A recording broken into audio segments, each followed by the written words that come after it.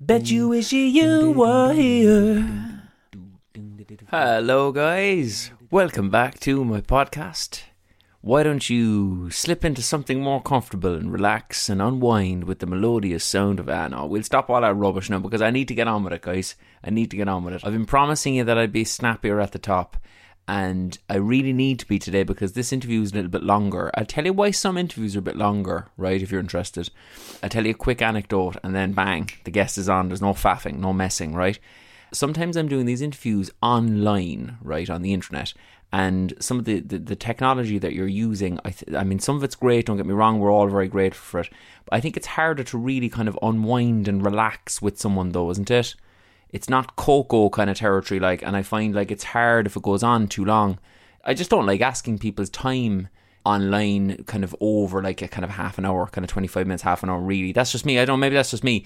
When I get them in person though, oh boy, I will terrorize them then. I'll keep them hours. Like, it's a kind of a hostage situation, really. And that's exactly what happened with today's guest. Today's wonderful guest is a Derry woman whom I greatly admire. She is a journalist and a lawyer. She is a regular columnist with the Irish News, and you will have heard her on radio and television across the island of Ireland. I think that's why she's such a suitable guest, because she has maybe even an equal understanding of the two jurisdictions and what they might need to do to understand each other a little bit better. She is often heard providing commentary and analysis on Irish politics, Northern Ireland affairs, Brexit, human rights and transitional justice issues. And because I'm one of Cork South Central's most thorough interviewers, we cover most of that. And there are also lighter moments too, my friends. There are a few laughs in the mix, and the interview ends with, I have to say, one of the most upbeat, positive messages and a really lovely final note, perhaps of any of the. And I don't want to have my guests competing with each other. It's not some sort of podcast Hunger Games that I'm trying to engineer here. I'm just saying that this particular interview does end with a lovely, hopeful message, I think, for the future of these islands. Before, and I told you I wouldn't be faffing, before I hand you over, I'll just give you a tiny, tiny little bit of an anecdote. So as I say, when I meet people in person, oh boy, I take over their house. The kettle's on, I'm baking, or like preferably they're baking for me, and it's tough to get rid of me. The only thing in this interview worth noting though is my absolutely wonderful producer Claire, who is usually 99.9% of the time completely on the ball. We had a very kind of chaotic period in the build up to the trip up north. She missed an email or two kind of a couple of days out, and one of those emails is from Patricia, stated like, you know, you're fucking more than welcome, come on up, we're going to have a cool time and all that. But just to flag it, my daughter is getting married kind of like, you know, in around the time that you're up. You know, I think if we'd have both seen that, we would have said, look, we could reschedule, we'll do it online. But, you know, cut a long story short, we rock up. I mean, Patricia's kind of pretty much getting ready for the wedding, really, like, and here I am with a load of gear, stick a mic in her face, press record, and off we go. What do you think of Brexit, Patricia? Bang! The interview ends, and fucking Patricia's straight on stage with a Mother the Bride speech. So the woman has the patience of a saint, and to make matters worse for her, the first question I ask her then is, who are you? Now that is probably a difficult question for anybody to answer, because how do you define yourself? I mean, you could go into social media and you could see lots of choice words about how other people have defined me in the past, you know. Same. and that's okay, because most of the time, you know, I don't read the comments, I don't read the replies, because nobody has time for that and nobody needs that amount of aggravation. Who am I? I always think of myself as, you know, there's different facets to me. There's the person who's, you know, very invested in their family and, you know, has a very strong family dynamic with the whole extended family here in Ireland and overseas. I suppose fundamentally I'm the person with a sense of Nationalist, you know, that old Irish word that sort of denotes the sense of belonging to the place that you're from. And it's not just about the physical space that I'm in right now in this house or, you know, this parish, the nation that is Ireland. So, you know, whether that be on this landmass, on this island, or belonging to that sense of, you know, the Irish nation and the Irish diaspora, and having lived in other countries in the past and having that strong sense of connection with the people and with the place.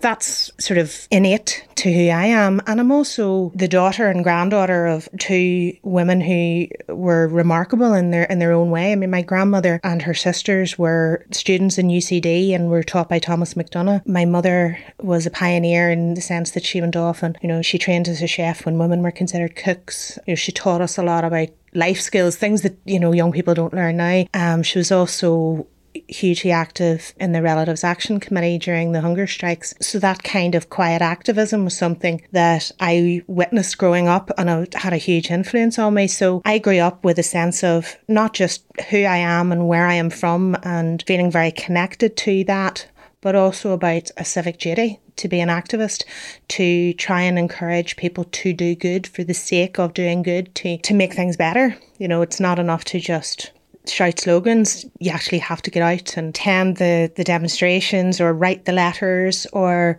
write the book, campaign for events. So that's kind of where I grew up and where I came from, that you always had a sense of who you were and a sense of what you needed to do in order to make this place the best it can be. Yeah. And I hope that that's something that I continue to give to my own children. You've already touched on it there, but I'd love for you to give our listeners a sense of just the kind of day-to-day challenges of growing up as a Northern Nationalist in this jurisdiction. Our family, like so many families, couldn't help but be impacted by the conflict. My father and my brother both died during my childhood, and so my mother raised the family on her own. I was 3 years old and the eldest was 15 when Daddy died. So that was quite a challenge, and I suppose the dynamic of the time, the early 80s with the hunger strikes happening, street protests, people were much more politically aware and I suppose much more involved in activism than perhaps would be the case now. Although the dynamic, obviously the political situation has changed. I suppose the biggest challenges, or the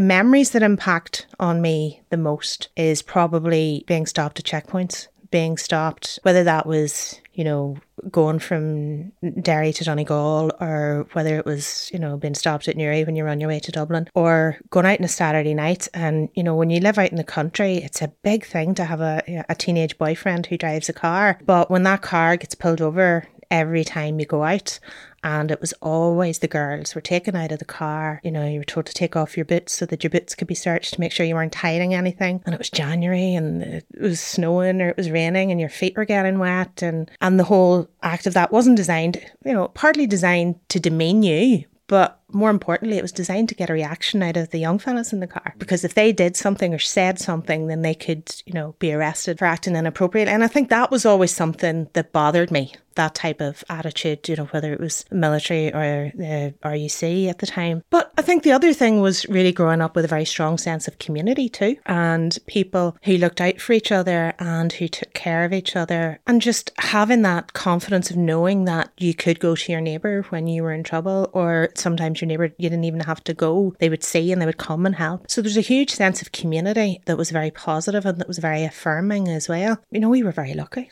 We had quite a happy childhood despite some of the tragedy that we saw. But that was because of, the character of my mother and how she made sure that, the expression I would use, we never knew that we were poor, because she always fed us well. She always managed to keep us clothed. She always managed to, make ends meet. It was a lot for a woman with 6 children to be able to do that after her husband died. And also to put up with, with the traumatic nature of that death. Daddy was shot by the UVF in our home when I was only 3 years old. So all of us being there at the time and witnessing that happening, and Mummy having to put up with that, she did everything that she did in spite of that and because of it, to make sure that we had the best that she could possibly give us. And I suppose that's why I just have such huge admiration, not only for my own mother, but for so many other mothers in this community and women who went above and beyond and found that extra ounce of strength and perseverance when most people looking on from the outside would wonder how they ever did. Brilliant. Could you give us a sense of, from when Brexit happens, is there a significant shift in mood towards a potential border poll? So could you kind of track that for us, like from, say, before Brexit to after Brexit? What's the difference here? Well, I think a lot of people in the north were not at all anxious about the Brexit vote because nobody really thought it would pass. Everybody felt that David Cameron has been put into this position where he said he would hold a referendum and he's doing it now to save face, but there's no way they could be that foolish. The great British public would be that foolish. And so people were not at all exercised by the referendum campaign. At least that was my sense of it at the time. And then there was a sort of the period of disbelief where it just went over people's heads. I suppose the full impact didn't really hit immediately. There was a lot of talk about, what it would mean in terms of travel and immigration and, the ability for people from this part of Ireland to work in other EU member states and to live in EU member states. But it was all quite general, high level stuff. And then as we started to get into the detail of negotiating the EU27 and the British government negotiating the withdrawal agreement, and we saw then every aspect of life that was going to be impacted by Brexit.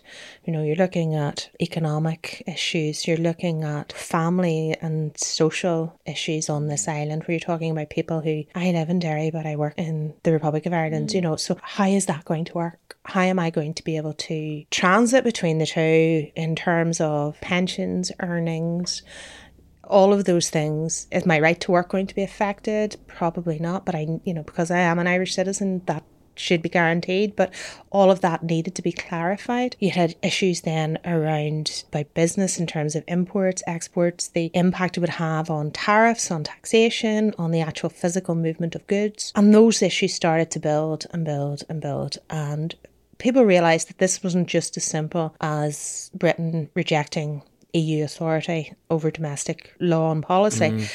But it was something much more linked to who we are and how we view ourselves on this island. And I think part of the success of the Good Friday Agreement is that it didn't make people have to articulate who they are or where, what their constitutional position was. It was enough to say, we're setting up devolved administration in Stormont on the basis of equality, parity of esteem, the Tadhg system, fair representation, whatever you want to call it. This is how we're going to manage our governance. And within that, we'll trundle along with the issue of how we settle the constitutional status of the island somewhere down the line. We know that we're going to have to do it. That's why we've put it into the Good Friday Agreement that there can be a referendum, but we don't have to do it yet. So let's just say the provision's there down the line and we'll leave it. But then people start saying, okay, well, if I'm solely a British citizen, then I can't live or work in Spain or France. My children can't study as part of the Erasmus programme. And it started to make what I would call, the sound like it's not, but the rugby Irish, the people who supported the Irish national rugby team, who would be from an Ulster British tradition, kind of go, well, actually, no, I identify more with Lansdowne Road than I do with Twickenham. I have that holiday home in Donegal, or I'm used to going down to West Cork in the summerton, lovely holiday home. And, that's the lifestyle that we like. I like being able to drive and down to Rosslare and getting the ferry to France and go on my holidays with my kids. And how is all of that going to be impacted?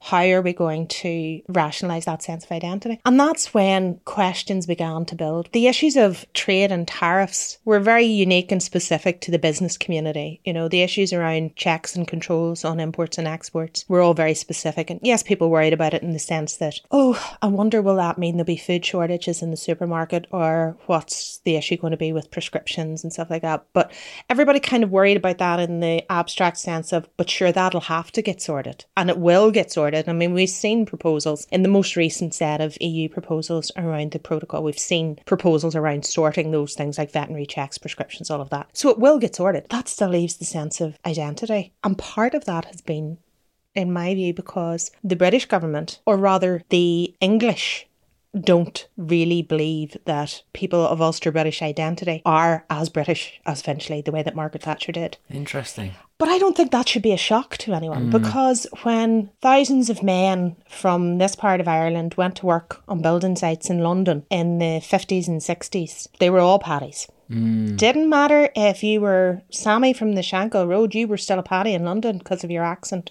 because of that perception. That has always been the case, that there's a perception amongst a lot of the English, not the Welsh and Scottish, but English people particularly, that everybody from this part of Ireland is just the same. You know, they're just a paddy.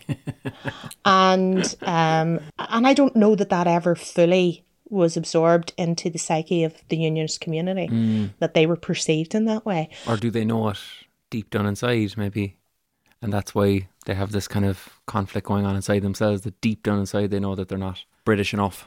They're not viewed as British enough when they are British enough, because that is who they are, because that is their, you know, I talked about my innate sense of who I am, and I have no doubt that there are many of my neighbours here who have that same innate sense of British identity. That is who they are, but it is not who others perceive them to be. And it's I mean, like, it's not good enough. And it's very similar to an Irish person from the north who is told or is made to feel less Irish because I grew up in Derry and not in Drogheda.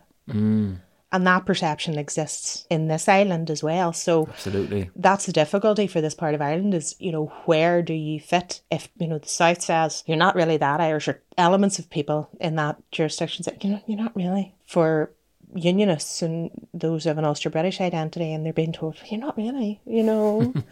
They're kind of like the kid that nobody wants in some ways. And, you know, so that started to change perceptions for a certain group of people who felt, well, this is not how I identify. I identify more with Irish aspects of my life, or those are the things that are more important to me. It is more important to me that I can still have all of those freedoms, that my children can access all of the freedoms that come with being a European citizen. And then that became then transitioned into, well, how do I then feel about the national question, the constitutional issue?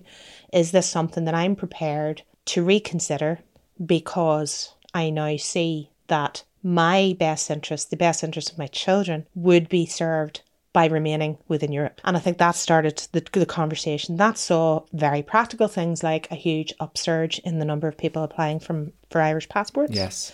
And it's not as simple as a document. It's really not. People say, oh yeah, but that's just a means to an end. It's not really. People thought long and hard about that, you know. Symbolic. Because of my profession, I witness passport application forms. And I have witnessed forms for people who would never in the past considered applying for an Irish passport, even though they were legally eligible to apply for them. And their thoughts about it have been very much that they feel that the North within Europe, not necessarily within a United Ireland just yet, but the North within Europe will be a better place than going it alone for them and for their children. And in some cases for their businesses. And so just on that, have you talked to unionists who have become open to the idea of a united Ireland that previously wouldn't have at all? Yeah.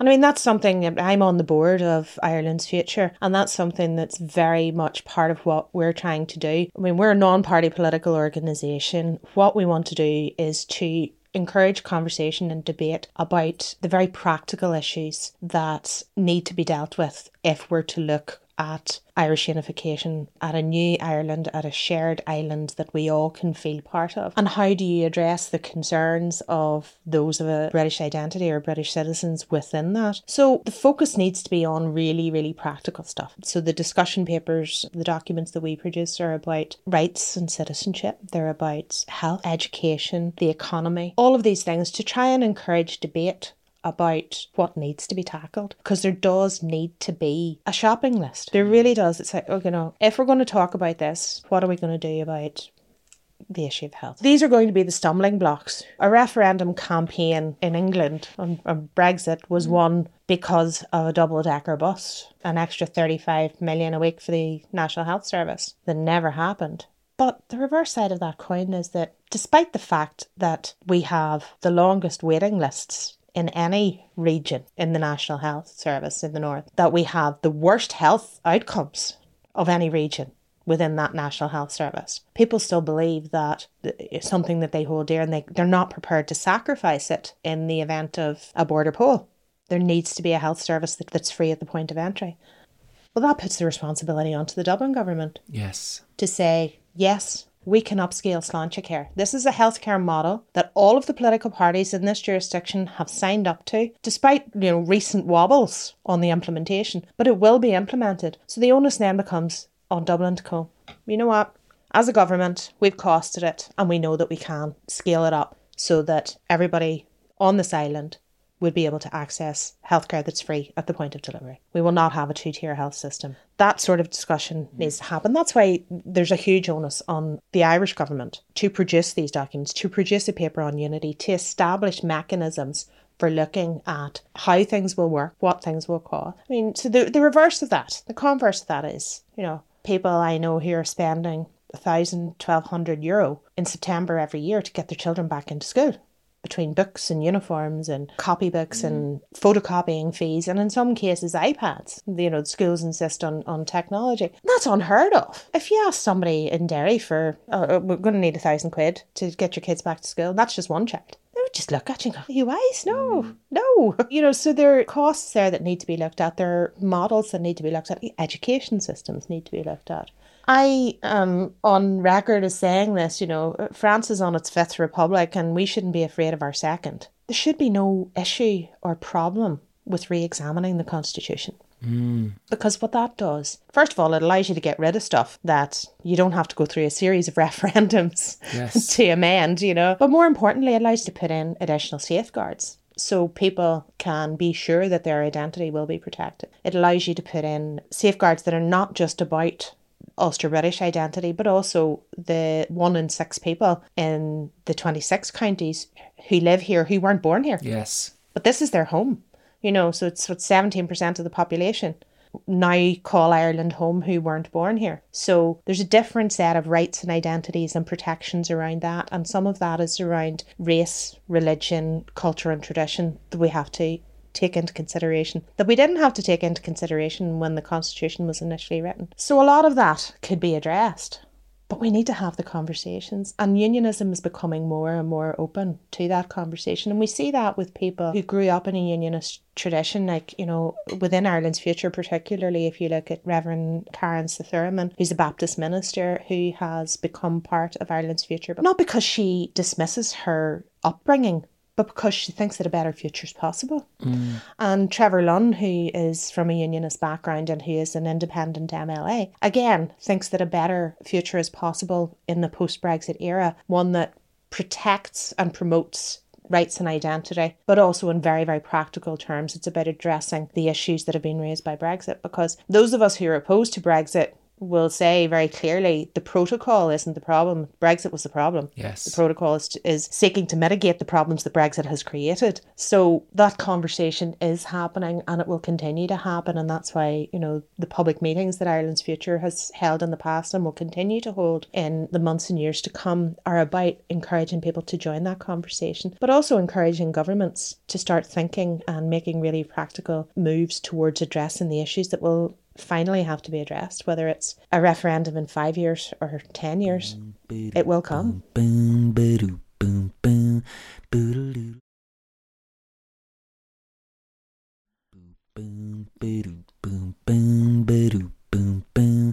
At this point, I ask Patricia whether she thinks the South's abandonment of the North should be part of any reconciliation process. I've been forced into re-recording the question, as it were, because due to the fact that I'm a prat, a nincompoop, or if you prefer, an idiot, I didn't put my mic in the mic stand properly, and at this point in the interview it had started to droop down and render me largely inaudible. Thank you. Reconciliation isn't a word that I'm fond of, because I think that we understand reconciliation in an Irish context to mean forgiving and forgetting. And for me, that's not what it's about, because that places an undue burden of responsibility, primarily on victims. Right. Of wrongdoing, to forgive and to forget. And I don't think that that's the basis for, unless we change how we understand reconciliation, then we have to do that. For me, that has to come first. That has to be about saying, I understand where you're from. I respect your experience. I respect your identity. And, I'm sorry for what happened to you, not you forgive me for what I did. I'm sorry for what happened. So there's a different kind of understanding that I have of reconciliation, which is about meeting people where they are and not trying to bring anyone to a place that they're not yet ready to be, or that they may never be, or that you want them to be, more importantly. And I have to say, for me, if we look at the example of how the Irish government has acted as part of the EU 27 in the Brexit negotiations, the Irish citizens in the north have been to the forefront of, of their thought process, because they know that the negative impact that Brexit can have on everybody in this island is significant. And I mean, that's a campaign that was very much, whilst Sinn Féin still had members of the European Parliament, those individuals, Martina Anderson in particular, was very vocal in a European context in saying these are the really practical issues that people have to address as a result of Brexit. And there is an impact on, the promises within the Good Friday Agreement as a result of that, because it changes the dynamic. So the Irish government has been very good about representing the interests of Irish citizens on the one hand, but it hasn't been very good about giving positive example to the rest of the country. And by country, I mean the island, of how to the rest of the island on how practically that should manifest itself. And it should be around things like, changing the language, not chat. I mean, I've had some horrendous examples in the past. I remember going for a job interview for quite a senior position, being asked how I felt I would be disadvantaged by the fact that all of my relevant work experience was in another country. Mm. And I'm scratching my head going, what application form are they looking at? And I'm like, my relevant work experience was 90 miles away. This is not the other side of the world here. It was 90 miles away. And it just blew my mind that was an attitude. I remember seeing a letter in the Irish Times when this debate first raised its head, about how Brexit might impact on the potential for the speeding up calls for a unity referendum. And somebody was like, we don't want them. We don't like them. They're untrustworthy. They're always fighting with each other. Northerners should just stay in their own lane. And I'm just thinking, see if you took that word Northerners out of that and replaced it with travellers or LGBT persons or black people or women or whatever it was, any other minority or marginalised group, you'd be going, you can't publish that. You can't, but it's okay. It's okay. That level of sectarianism within the Republic of Ireland is accepted. It's not challenged. That's a problem. The government needs to set an example, and it could do that in real and practical terms. They have this independent process for appointing people to state boards. There's not enough people from this part of Ireland who are appointed to those state boards. The coalition had an opportunity after the last general election to appoint members of the Seanad who could have represented the interests of people from the north, particularly at a crucial time in these Brexit negotiations, when there should be a voice there that can clearly articulate issues around whether it's economy, agriculture, pharmaceuticals, trade, identity rights. There's a huge scope of things that they could have brought people with specific expertise in to be able to represent those views. And they missed the opportunity because it was politically expedient as part of a coalition to just appoint people who didn't get elected as TDs. And, it's terrible. So the government needs to lead by example. It does. It needs to lead by example. It needs to bring more people in with expertise. It needs to take a greater all-island approach. I think it's wonderful that we have cooperation in certain areas of health around, paediatric cardiac services, around cancer services. A lot of those things are really, really positive, but it's scratching the surface. There could be so much more. So that's where I think it needs to go. Go back to the British for a second. Are the people at the forefront of the Brexit push initially, like the Farages of the world and stuff, are they not actually remembering that they hold jurisdiction over this part of the world? So, I mean, in essence, do you think it's more ignorance or arrogance that NI is forgotten about? I think it's most certainly arrogance, and we can see that through successive Tory Prime Ministers. Theresa May's Brexit withdrawal deal, she couldn't get it over the line, but she persevered with it. How many times did she bring it back to Westminster for a vote? 3, was it? And how many times has Boris Johnson negotiated with the DUP and made promises and then not kept them? I think the attitude within the Conservative Party has always been, because historically it was true, the Unionists will do what we tell them. They've always been able to, whether it was to literally recruit bodies for World War I and send people 35th Ulster Division over the top at the Somme, or to vote in support of various government legislation at Westminster. And I think that arrogance still persists, that they expect that unionism will always toe the line. But unionism has, I suppose, realised that comes with a price, and the price has been that there's discontent within within their own electorate, within their own support base. On the one hand, there's discontent that they supported Brexit in the first instance. And on the other, it's we should be out lock, stock and barrel because this is an opportunity for us to halt the march towards a united Ireland. Yes. So we need to be queuing at petrol stations and we need to have empty shelves in our supermarket because this is part of the Brexit hardship that has to be gone through. It's the Dunkirk spirit. Well, lads, do you know what happened at Dunkirk? It wasn't good, like. You know, the Blitz spirit. The Blitz spirit flattened the city of, the Blitz flattened the city of London. These are not things that are positive. They're not.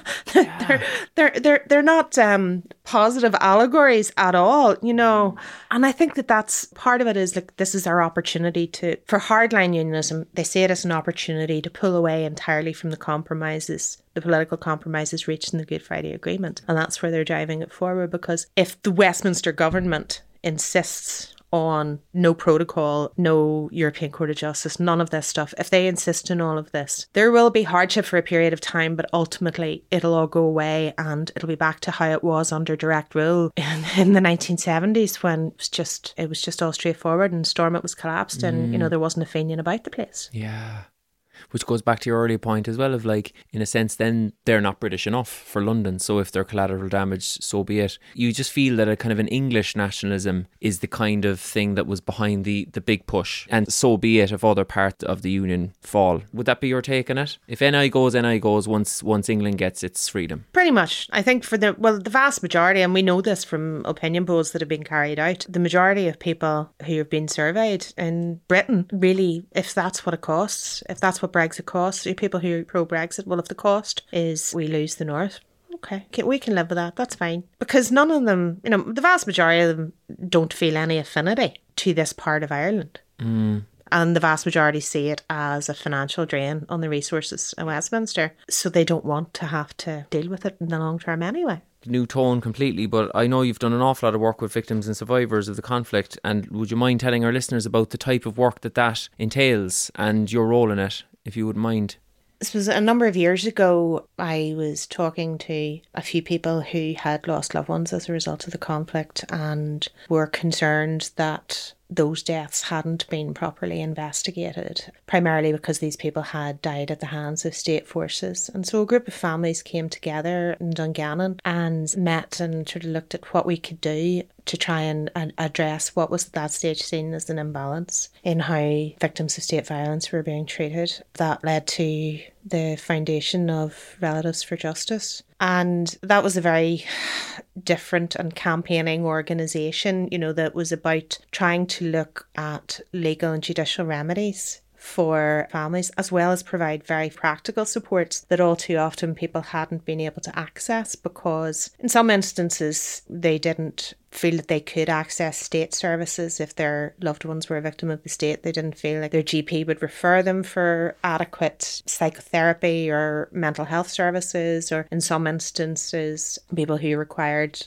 medical treatment for physical injuries weren't able to access it. Being a part of that sort of founding group really changed my perspective, because for a long time I saw so many families that were alienated and isolated, and you had maybe groups like the Bloody Sunday families who had the good fortune to sort of be together as a group and to support one another emotionally, and maybe in some senses practically as well. But this kind of changed the dynamic, and so sort of looking at that and being part of that sort of establishment of Relatives for Justice was a big opportunity. And I then went on, following the Good Friday Agreement being implemented, the Northern Ireland Civic Forum was established, and myself and Alan MacBride, who works in the Wave Trauma Centre and whose wife Sharon was killed in the Shankill bomb, and who's no relation because we have to keep saying this to people, but Alan and I were both appointed to the Civic Forum as representatives of victims and survivors to be able to bring that lens into the advice to government that the Civic Forum was to bring. Unfortunately, that initiative didn't survive the first fall of Stormont, but it was a positive initiative in the sense that it was the first time that victims and survivors were given a representative voice in the making of policy. And then subsequently in 2008, I was appointed along with 3 others as Commissioner for Victims and Survivors. And that was a statutory duty to basically make recommendations to government around how victims and survivors should be supported. And that was around financial supports, healthcare, social care, individual financial needs, and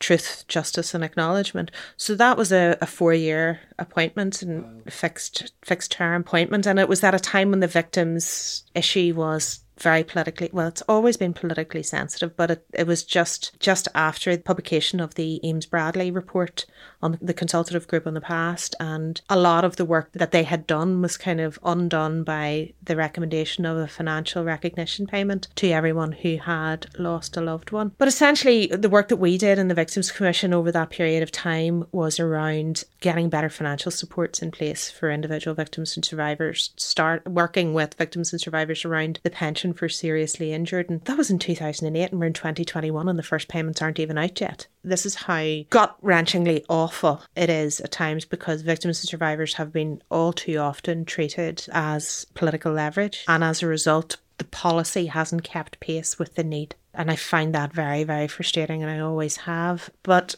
I think one of the things that I feel that I did in terms of one of my achievements from that period of time was working in the Commission to develop a comprehensive needs assessment, which very clearly set out what government needed to address and how it needed to address it. And, looking at particularly around areas of truth, justice and acknowledgement, and, saying, the model is not rocket science. Eames-Bradley said, use the judicial system, use oral histories, information recovery, whatever it is that you can get, if you cannot bring legal proceedings, but give people the information that they need. And that's a model that has still continued to exist within the Stormont House Agreement, which hasn't been implemented yet. So it's very, very frustrating at times that the policy doesn't meet the need, or the policy doesn't move with the need. I find it particularly frustrating, this discussion around amnesties, that the British government is looking at bringing in amnesty legislation for all conflict-related offences, because they're willing to, in their view, they're willing to hold their nose and allow loyalists or Republicans to have an amnesty if it means that they don't have to answer what the police, the RUC, the British military, the UDR, what they did. That's the compromise for them. We will hold our nose and we'll sign this legislation because our boys will be okay. The problem with that is that a lot of other initiatives in the past have been held up and said, well, no, there was already an amnesty for this, for that.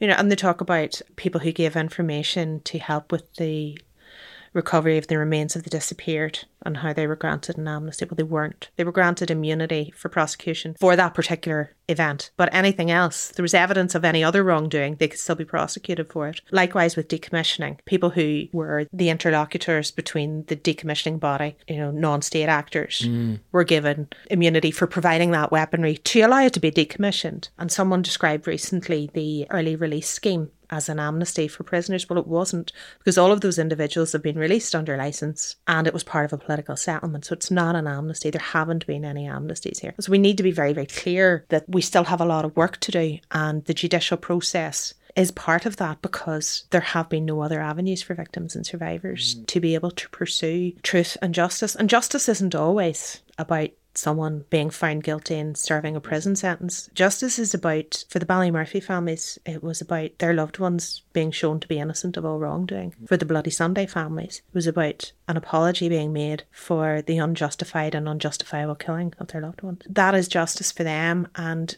there still needs to be access to different forms of justice for different individuals, because we need to support victims and survivors and to not use them in a political context, but to see them as human beings. And I suppose, carrying on now to part of, I think, what I got out of that work, the advocacy work that I did as part of that commissioner role with individuals, very much took me into the space where I am now, where I work with refugees and asylum seekers. I think it gives me a much more empathic ability to do my job, because I've seen what has happened in this country, and therefore I can fully understand what has happened to people who have come to Ireland seeking refuge. I can say, yeah, I can relate to that, because this has happened here too. Is it cross-community work? Would you have worked with people from a unionist background who had lost loved ones? Absolutely. When I was first appointed, before I was even officially appointed, when the word leaked that I had been appointed as Victims Commissioner, there were calls for my resignation from unionist politicians.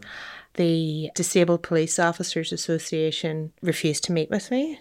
There was a judicial review of my appointment taken by the unionist campaigner Willie Fraser. By the end of the 4 years, I was the speaker at the AGM for the Disabled Police Officers Association. Willie Fraser had phoned me up and asked me, was I okay? Is there anything he wanted me to do for him? And he was very sad to see me going at the end of my term. And that's because you just treat people as human beings. There's no political agenda with this. You're dealing with individuals who have suffered immense pain and hurt and suffering. You treat them with dignity and respect, and you will get that back. So yes, there was that work. There was also, in terms of what I find most shocking in all of this, was meeting with the MOD, with the British Military of Defence, and asking them about how they dealt with military veterans in terms of meeting their needs, to see were there any lessons that could be learned for their civilian population, and asking a question about, how many people were medically discharged from the British Army as a result of being injured on duty in the north, and they couldn't tell me. They didn't have the records. They didn't even know how many military personnel served here. They knew how many tours of duty had taken place, but they didn't know if one person was here once or if they were here 10 times. So they didn't even keep that data. So how do you know how big your problem is if you don't keep the numbers? But to not know how many people were medically discharged, that was shocking to me. So how do you treat that medical need within your veterans if you don't know how big the problem is? There was a lot of eye-opening stuff there. But yes, it was also very much about what I said earlier about meeting people where they are. You treat people with dignity and humanity, and hopefully you're able to do something positive to make a positive change. That's great. I won't keep you too much longer. Now, there's only couple of questions left. But you don't have a crystal ball, but what do you believe will ultimately be the constitutional consequences of Brexit for these islands? And could you give me those in chronological order?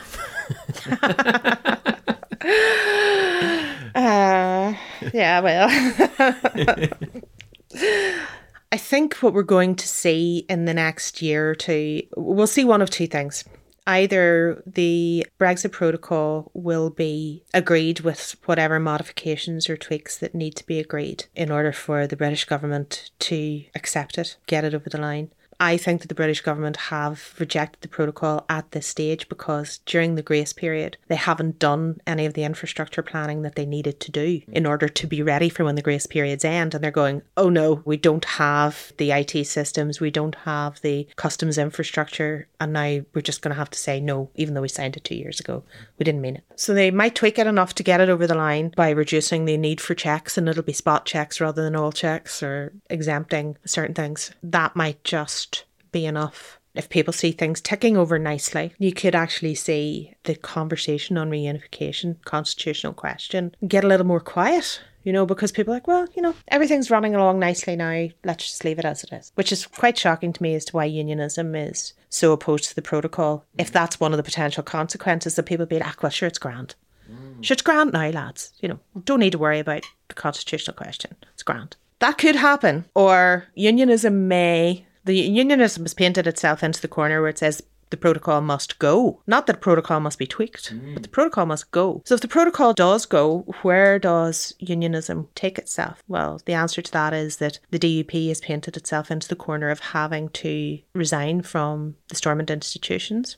They run another election. That will change the makeup of Stormont significantly. The probability is that Sinn Féin will become the largest party, and even though the First and Deputy First Minister positions are co-equal positions, the optics of Michelle O'Neill being a First Minister is just unacceptable in unionism. And you're kind of going, is it because she's a woman? Is it because she's a Republican? Is it because she's from Tyrone? I mean, what is it, lads? It's just could be. She's actually from Cork originally. Oh, well.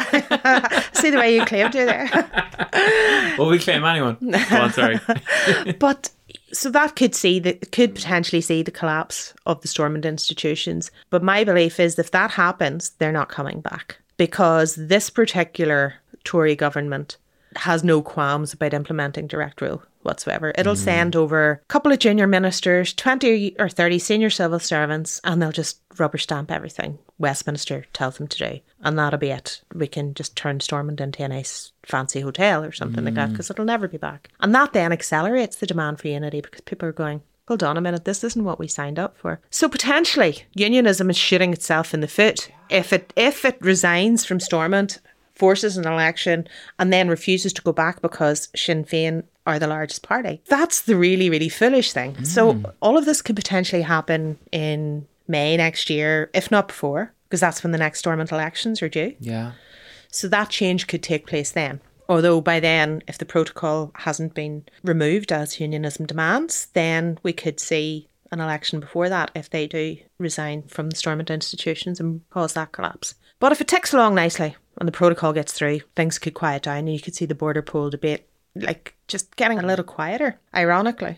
My hunch, though, is that even with a tweaked protocol in place, there'll still be people who will be looking, no, actually, we need a longer term solution. We need to look to a longer term future, which is not just about making do for now and everything's grand, because that might address the hard border versus the border in the Irish Sea issue around trade in goods and services, but it doesn't address any of the other stuff around rights and identity and free movement. It doesn't address citizenship issues. It doesn't address, culture, and it doesn't, there's so much else that it doesn't address. So I think what Brexit has done has given people a political maturity and a level of political engagement in a sort of the middle ground that we're happy enough to let things tick along, are now like, well, no, actually, we let things tick along, and then the little Englanders voted through this referendum when we took our eye off the ball, and we're not doing that again. And what about Scotland? Do you think if IndyRef 2 is passed, is that a fatal blow to unionism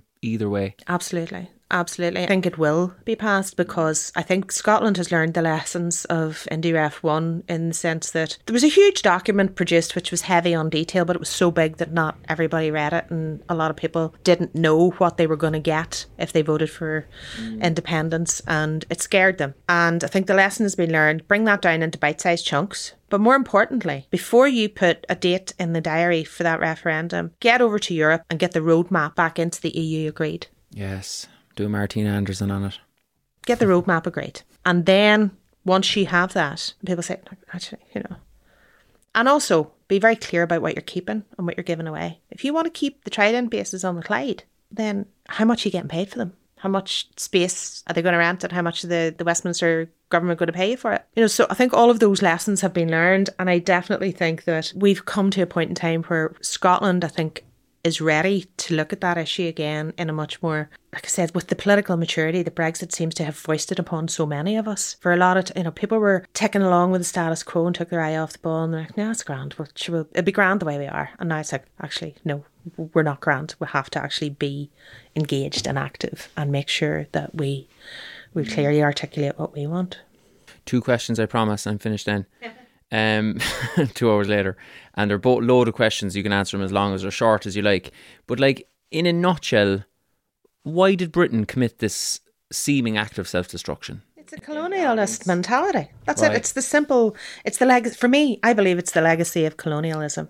The British have also been used to being in power, to holding authority, to wielding the power, and to others capitulating to that because they have occupied those countries, whether that's Ireland or India or however many countries around the world that you want to cite.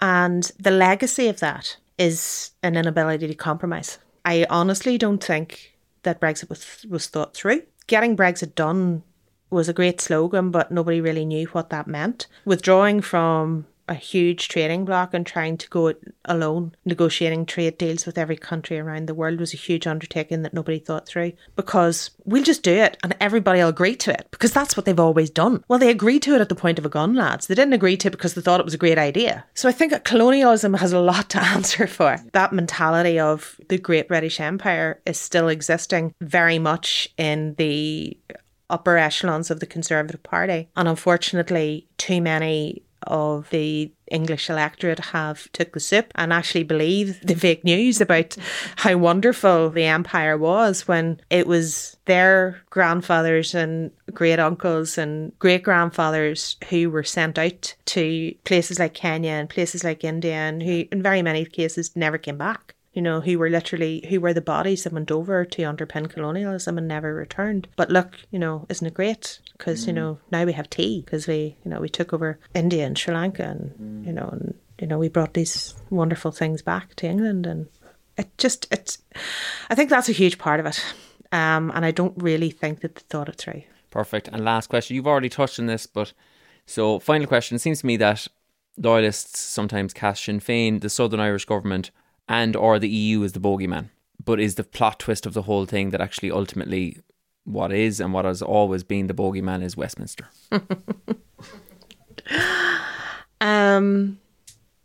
I found the whole Brexit debate very interesting in the way that unionism and loyalism is always trying to hive off the Irish government from the other 26 member states of the EU. And it's the Irish government who are doing this. It's the Irish government who are... Yeah, because, you know, they did it all on their own. They wrote the withdrawal agreement and nobody else was involved, lads.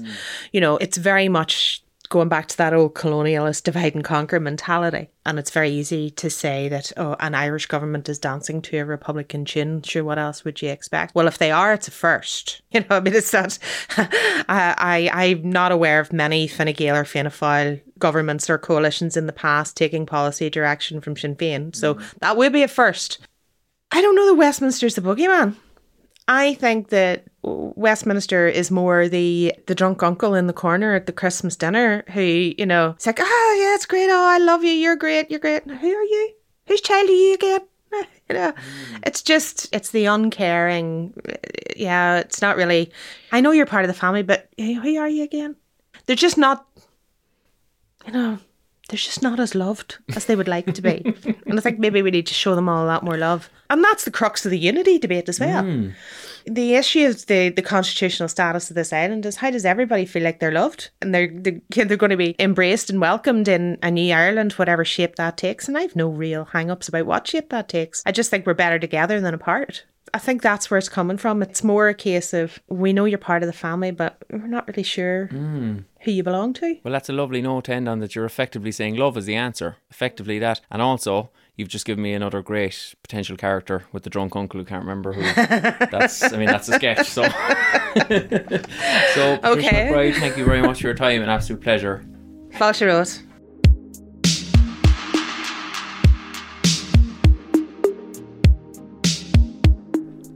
Sure, come here, how are you getting on yourselves? Welcome back to the little bit at the end that I do. Now, you're in luck. I'm going to keep it faff light. It was a very comprehensive and longer interview, so I don't need to pad it much. I sometimes pad some of the others if they're a bit shorter. I kind of think like, oh, you want a longer time to listen, so I just spew rubbish at you. Rubbish. A kind of a stream of unconsciousness kind of thing, but it's not like that in this case.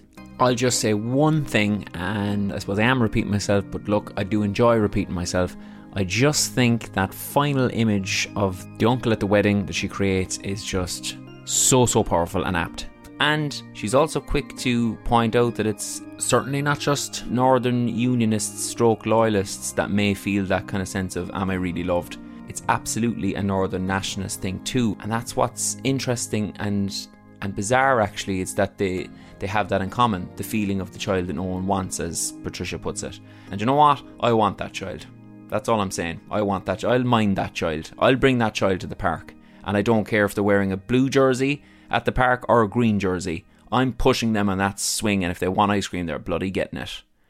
And on that really, really unhelpful, weird note, join me next time. Thanks to Patricia MacBride. Keep doing what you're doing, guys, because you're doing it exceptionally well. Bet you wish you were here.